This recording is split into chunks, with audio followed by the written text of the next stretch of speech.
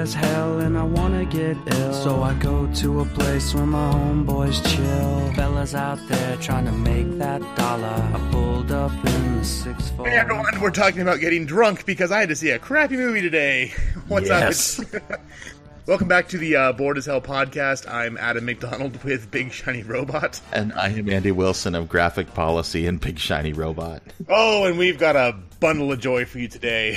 We have the Emoji Movie, which I'm sure you can guess how much we like that. But thankfully, we also have Atomic Blonde. So, because we have around, because that is... That's a good movie. That's a great movie. And there's a lot to talk about, and we both liked it a lot. But we have to eat our vegetables before we get to our anything else. But this doesn't even count as vegetables. This is like no.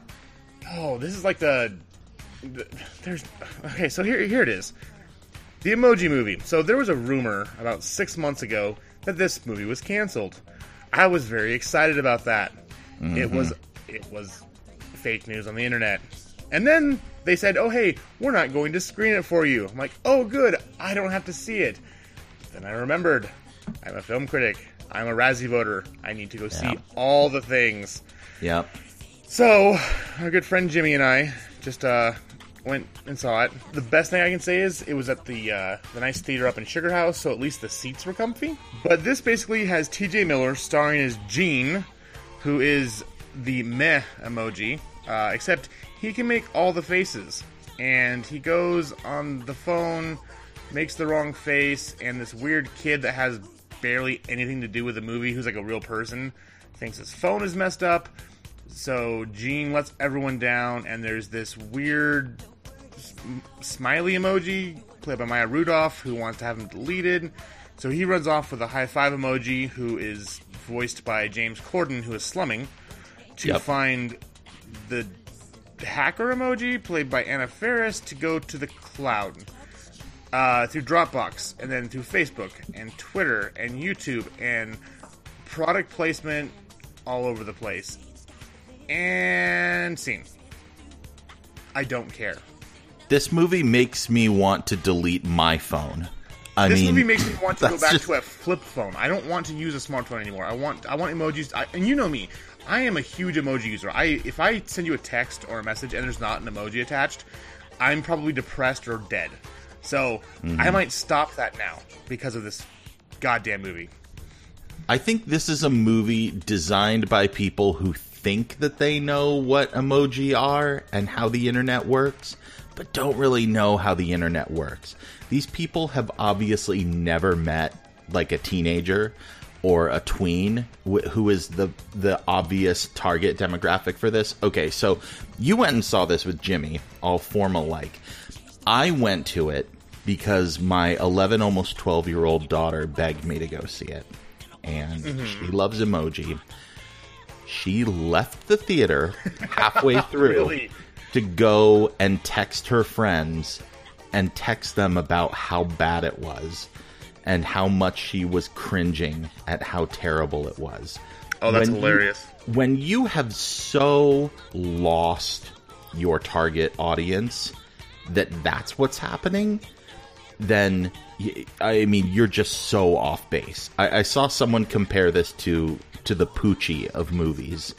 That basically sums it up. It's a bunch of ad executives who think like, hey, what are the kids like? Emojis. Oh, yeah, that's a half-baked idea that we can turn into a piece of garbage. So, remember when you said, back around the holidays, you said Collateral Beauty was Oscar bait for idiots. Yes. This is Inside Out for idiots. Yes. Yep. Someone went and saw like, oh, I can make a movie, and some little kid was told by their parents, when you grow up, you can do whatever you want to do. And that kid says, I'm going to be a director, and then made this piece of crap. I feel so bad for all of the talented people who are involved in this. I don't. They cash their paycheck. I don't get to have that hour and a half back. Yeah, I don't know. Patrick Stewart deserves better. T.J. Miller deserves better. And James Corden deserves better. I mean, I don't get it. I don't get it at all. And maybe someone was holding their families hostage. I mean, that's all I can think of. Because honestly, I don't want to watch Deadpool ever again. Because I don't want to hear T.J. Miller's voice ever again. No, I'll go watch Silicon Valley and wash that taste out of my mouth by hear him say the F word over and over and over again. And see, then if they would have made this movie a hard R movie, kind of like they did with Sausage Party, this would have been the greatest thing ever. But no, they didn't do that. Because if I could have had the meh emoji saying the F word over and over again, that would have been funny. Because actually, it would have actually twisted the whole thing on its head. But no. We had to be all cutesy style and then try to make a point and have a message, and everyone's important, and we should all fit in because we're all unique, special snowflakes. This is the snowflake movie. No, and that's the thing is like they tried to have a message, but it's so totally mixed. I mean, they're trying to do this whole thing where Maya Rudolph is playing like the Kmart version of Lord Business from the Lego Movie. And, like, the Lego Movie had this, like, fun, subversive element where it's all about, like, conformity is bad. And you shouldn't listen to giant corporations tell you what to do because that's terrible and that's not how society should work. And she is just awful. I mean, there was just nothing redeeming about all that. Again, I love Maya Rudolph. And I hated that character. Every moment that she was on screen was like nails on a chalkboard. I mean, it was just so awful. So, yeah, this makes Fist Fight look like a goddamn masterpiece. Oh yeah, I mean, I didn't mind Fist Fight because you know how much I hated Fist Fight, but I would gladly go to see a double header of Fist Fight over this. 0, 0, 0, 0. Everyone involved in this movie should just stop working or go sit in the corner for about 3 years so I can forget the way your damn voices sound, because this is absolute crap, and everyone involved should be punched in the balls because this is horrible. 0, if I could give it lower than a 0, I would, because I expected this movie to be bad. Oh, me too. But I didn't expect it to be so boring and so banal and just awful. All around awful. I mean, I expected it to be dumb and not have anything of substance there. I've sat through terrible children's movies before. But again, if I could give it lower than a 0, I would. This is just awful. And Tony Landis, who wrote and directed this, stop. Don't be involved with movies ever again. Go home. I'm sure you got paid like at least $1 million for this. Just drown in it. Put it in your room. Pack up your shit. Put it in a bag. Take it to the shit store and sell it. I'm done with you. Seriously. And what's even worse, is this damn movie beat out the better movie this week, Atomic Blonde. Oh, Atomic Blonde. And now we're going to have fun. So we got over our shit stain thing. So. Oh my gosh. Atomic Blonde is everything that the Emoji Movie isn't. It's new, it's fresh, it's fun. And Adam, we've talked before about how much I love the Cold War. And this movie's made for you. Yeah, this movie really is made for me. So the best way that I can describe this movie is you take John Wick and you take like The French Connection and like old Hitchcock thrillers. You put them together. Like 7 Days of Condor. Yeah, stuff like that. Then you set it to a soundtrack that you would have pulled out of a 1989 Berlin disco and set it in the weeks right before the fall of the Berlin Wall. Mm-hmm. And that's your movie. And cast Charlize Theron as the lead role. This movie is so much fun. It is brutal. It is sexy. It is fun. It is cool to look at. I mean, I just had so much fun with this movie, and I was not expecting it to be as good as it is, and I can't say enough good things about it. Yeah, and see, so I love the John Wick movies. I would say they're up there with my favorite action movies of all time. I didn't realize that it was the same director, David Leitch, who's uncredited for John Wick, who also directed this. And I was excited from the get-go because the trailers have been great. It looked like it was fun, subversive, interesting.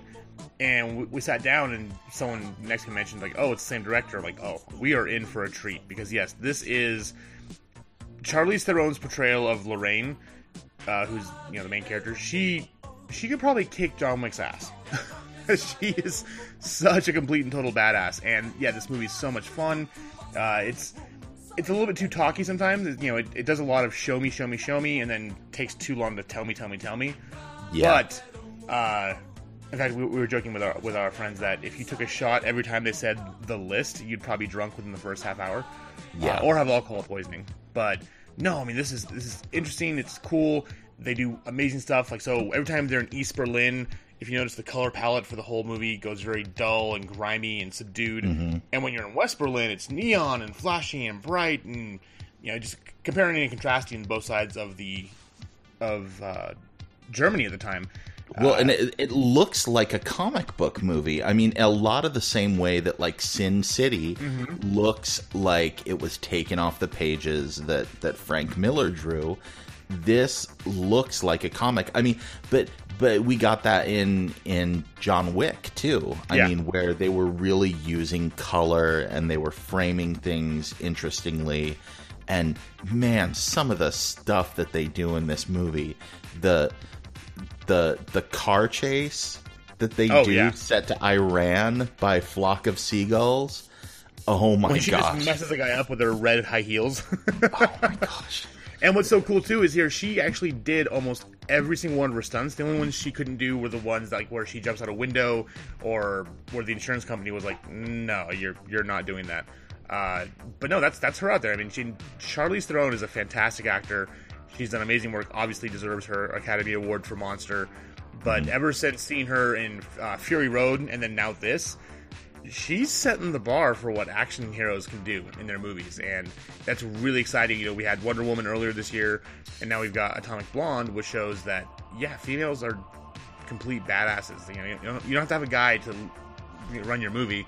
And what's even more exciting is the fact that this is the first time we've ever had in a summer tentpole blockbuster that we've got LGBT member as the star. I mean, she is bisexual. They show her in relationships with men and women.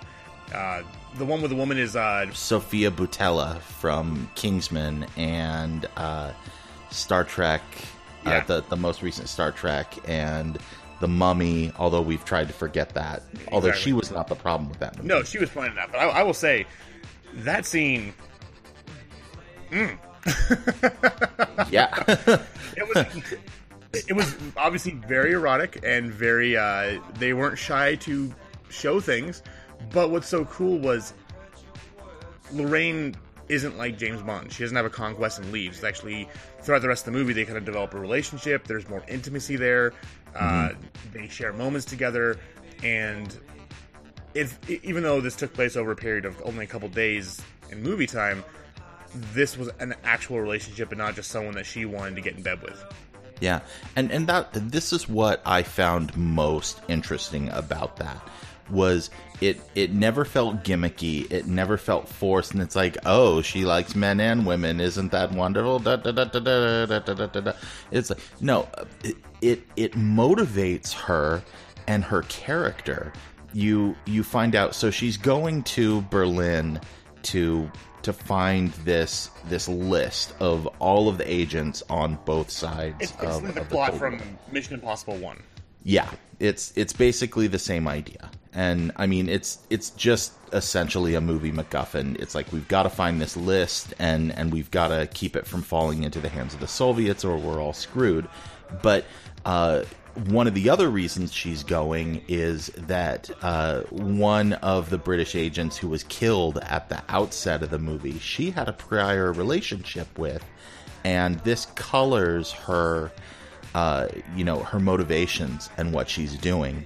And as things progress with this French agent, played by Sofia Boutella, it's her primary motivation. I mean, it's personal for her. I mean, she's a professional and she isn't letting her feelings get in the way of her work. But man, things are personal, and I like that, and it's a good contrast to Bond, like you mentioned. It's just like, oh well, you know, I slept with this girl, she ends up dead. Oh well, on to the next one.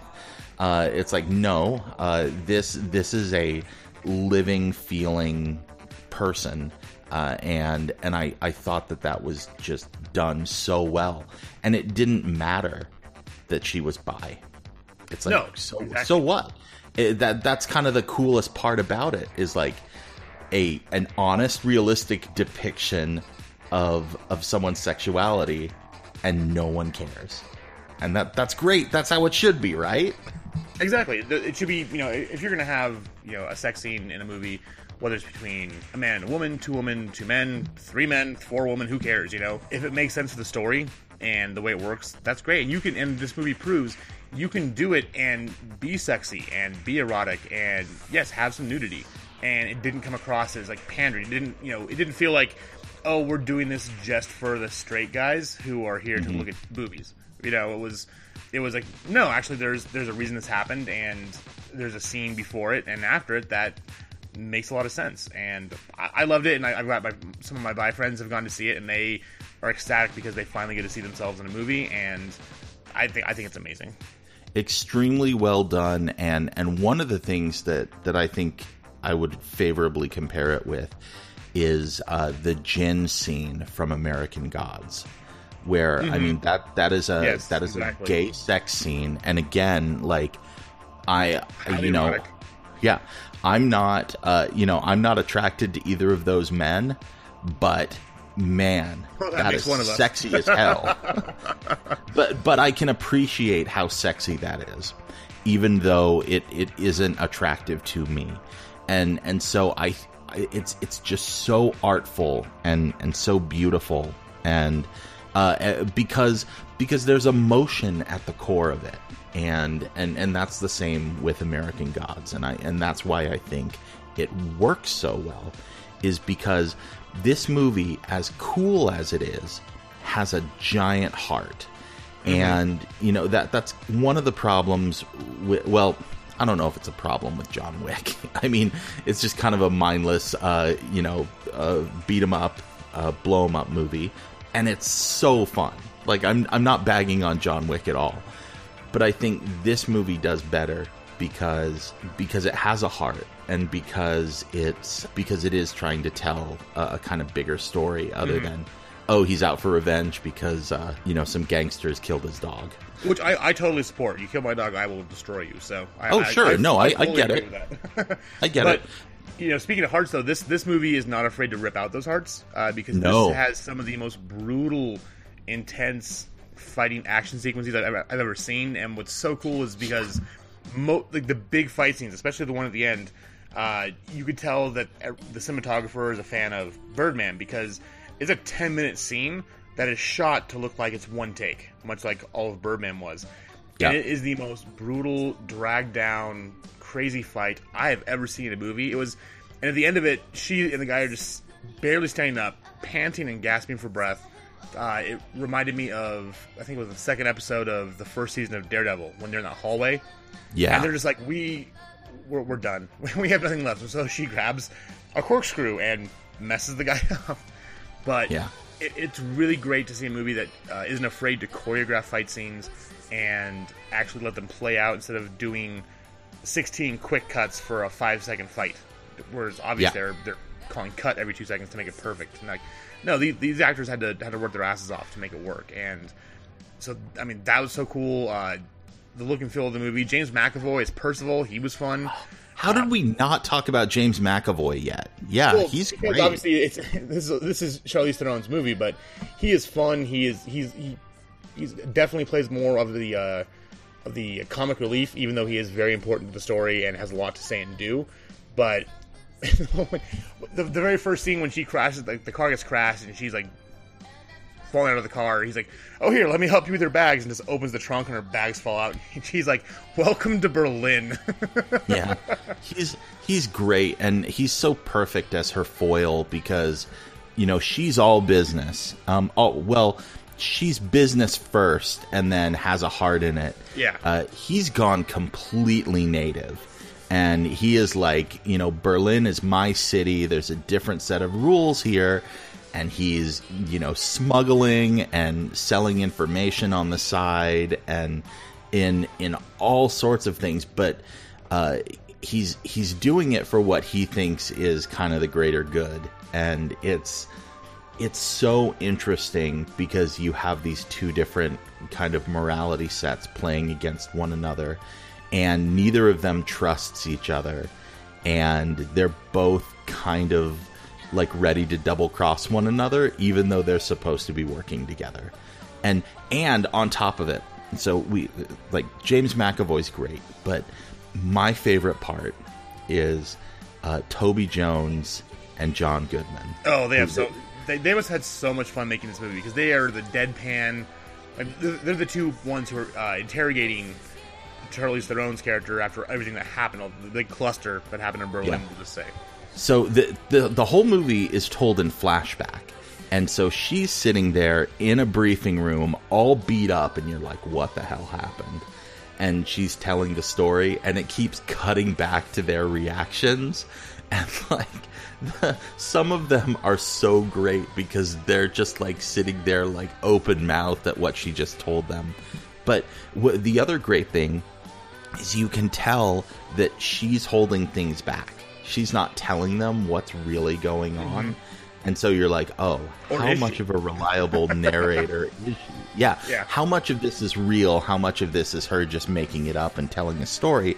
Because they're very obviously trying to ape and mimic The Usual Suspects and other movies that are kind of told from that same way. And I will say that this movie's great because there's some great little twists and turns and double and triple crosses. Mm-hmm. There's one in the last 5 to 10 seconds of the movie that I didn't see coming at all, and I saw the other ones. I was like, oh, this is what's going to happen. Here's what's going to happen here. Blah blah blah. That one blew me away. I'm like, oh, that is amazing. This that made me love this movie even more. And it never felt manipulative or never once. or false. I'm like, oh, I get it. Okay, good. But also, it was fun too because the movie didn't really leave a trail of breadcrumbs for you to follow to get to that conclusion. But the moment you see it happen, it's like the whole thing with Usual Suspects. Like you're just like, oh, you bastards. Yeah. Yeah, although, I don't want to set it up like that. It's like, Kevin Spacey was Kaiser Soze all along. Kevin Spacey's not in the movie, but it's a pretty big reveal. So. It is a pretty big reveal, and it works, and I thought it was interesting, and I thought it was a great way to wrap it all up, and perfectly fit the theme and the ethos of the movie. And the time it took place, too, so. Yeah. Very much. Anyways, I loved it. I have some small complaints. Just like I said, it's a little bit too much exposition, too much time in between. We're here for the action scenes, and sometimes there's too much time in between before we get back there. So I'm gonna actually go up a little bit from my review on Big Shiny. I'm actually at an 8.5 now. That I've seen it again since we reviewed it. It's a ton of fun.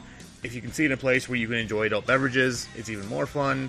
And go get the soundtrack. It's such an amazingly fun soundtrack. I mean, this has been a summer for great soundtracks. I mean, this, Baby Driver, Guardians. Yeah. You'll have a blast with this.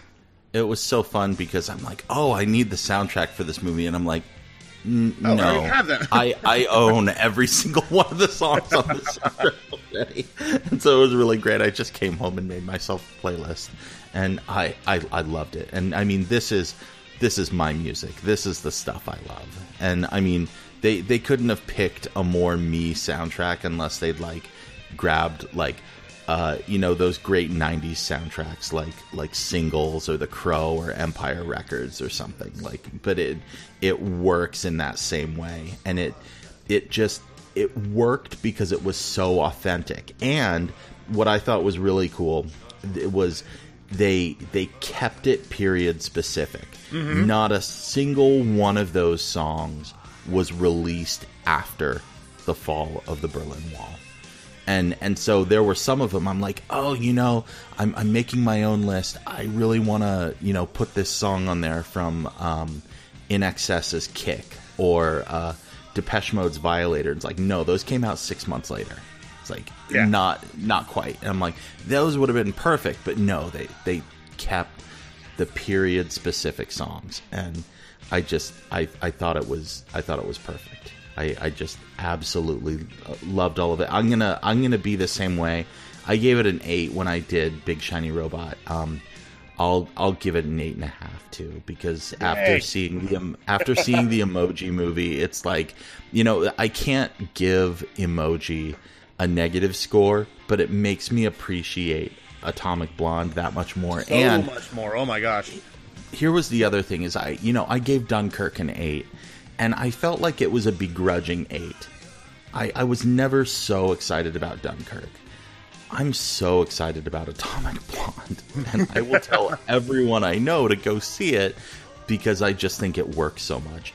Unfortunately, not enough people are listening to us. It's like, what happened at the box office?